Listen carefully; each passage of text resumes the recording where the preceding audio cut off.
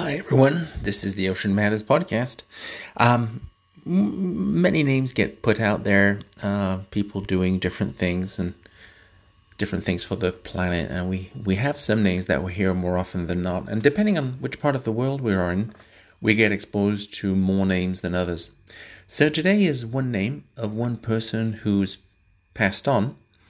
His name was Saleemul Huq. And a few words have been shared about him by people who did know him, people who knew of his work, and for whom the name meant a lot more. So I'm hoping that today, as we do this, as I share this article on him, we keep looking out for all the different people who are doing a lot of work in this space.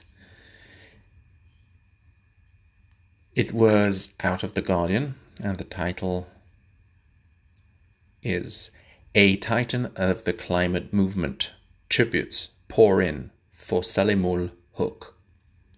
Huq, a visionary and climate champion, who was named one of the top 10 scientists in the world by Nature last year. He has died today at 71. This came out a few days ago, so actually this was November 1st, and it was authored by Taslima Begum, rather. Thank you. Tributes have poured in from around the world for the renowned Bangladeshi scientist Professor Saleemul Huq, who died on October 28. There you go. Huq, 71, was an acclaimed academic, a relentless climate activist, and the director of the International Center for Climate Change and Development, acronymed as ICCCAD, a research and capacity building organization in Bangladesh. Shahab Uddin, the Bangladeshi Minister of Environment, Forest and Climate Change, said that Huq's death was an irreparable loss to the country and the rest of the world. On Sunday afternoon in Dhaka, hundreds gathered at the Gulshan Society Mosque to pay their last respects, and a minute's silence was observed in his memory at Sunday's pre-COP G77 meeting in Abu Dhabi. The Ugandan climate activist Vanessa Nakate told The Guardian she had the privilege of working with Huq several times over the years. As well as fighting for those most vulnerable, Huq was incredibly generous with his time, she said. I remember at COP26 I had the opportunity to do a big media interview on loss and damage, but wanted an expert to speak alongside me. He immediately responded to my request, dropping what he was doing and walking across the Glasgow Conference Centre to join me. Mohamed Adaw, director of the energy and climate think tank Power Shift Africa, described Huq on X, formerly Twitter, as a titan of the climate movement who stood out in a field dominated by scientists from Europe and North America. It was always good to see a Bangladeshi speaking with such authority and insight on the global stage. Cristiana Figueres, the Costa Rican climate leader and the former executive secretary of the UN Framework Convention on Climate Change, acronymed UNFCCC, said Huq had been a tenacious, visionary colleague. Huq was an early force for community-based adaptation, a well-established concept in rural Bangladesh, which focuses on helping communities find their own solutions to the climate crisis, such as improving flood defenses and adjusting cropping patterns to weather change. He strongly believed that affected communities needed to be in the driving seat, and by the 1990s he was active in international climate negotiations, helping climate-vulnerable countries put their individual needs on the agenda at high-profile UN talks.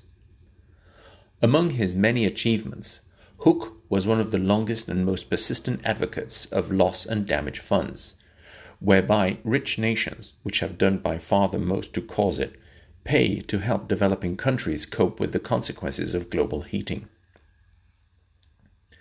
Though the idea gained traction leading up to the 2015 Paris Climate Agreement, it was only in 2022 that an agreement was signed. Loss and damage isn't aid, said Huq.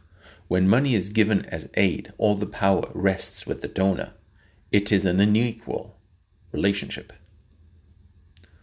Huq, who was awarded an OBE in 2022, was a professor at the Independent University, Bangladesh, a senior associate of the International Institute on Environment and Development, and part of the COP28 Advisory Committee.